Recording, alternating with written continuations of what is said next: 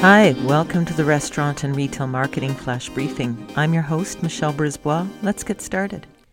A new president was sworn in today in the United States, and this is of interest to the restaurant industry because he's giving some indications right out of the gate that he wants to address the unique devastation the pandemic brought to America's independent restaurant and bar community.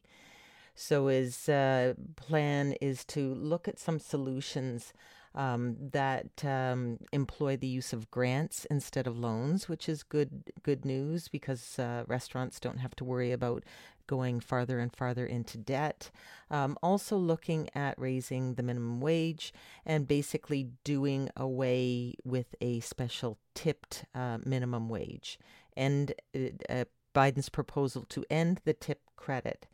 There is some pushback. Apparently, the Restaurant Workers of America, a grassroots organization of tipped restaurant workers, claims that 70% of restaurant workers prefer the tipping system and tipped wages over a flat rate. Now, there may be a number of reasons for this. There was a pilot done here in Canada. It's on many websites of chartered accountants as a case study where Canada Revenue Agency looked at 4 restaurants and a total of 145 servers, and the undeclared income from gratuities was in the order of $1.7 million.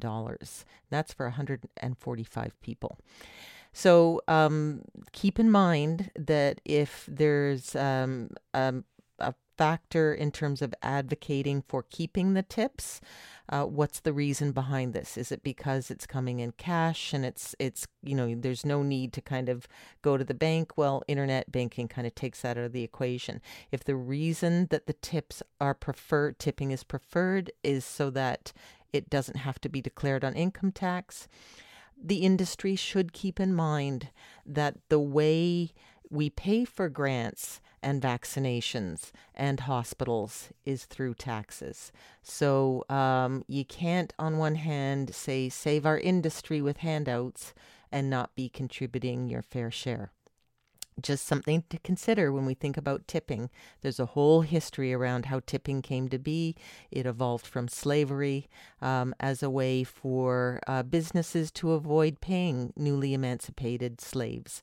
And it's just something that stuck with us. And a living wage, people should be able to go to work and know how much money they're going to make. Talk to you tomorrow. So come on, let's get out.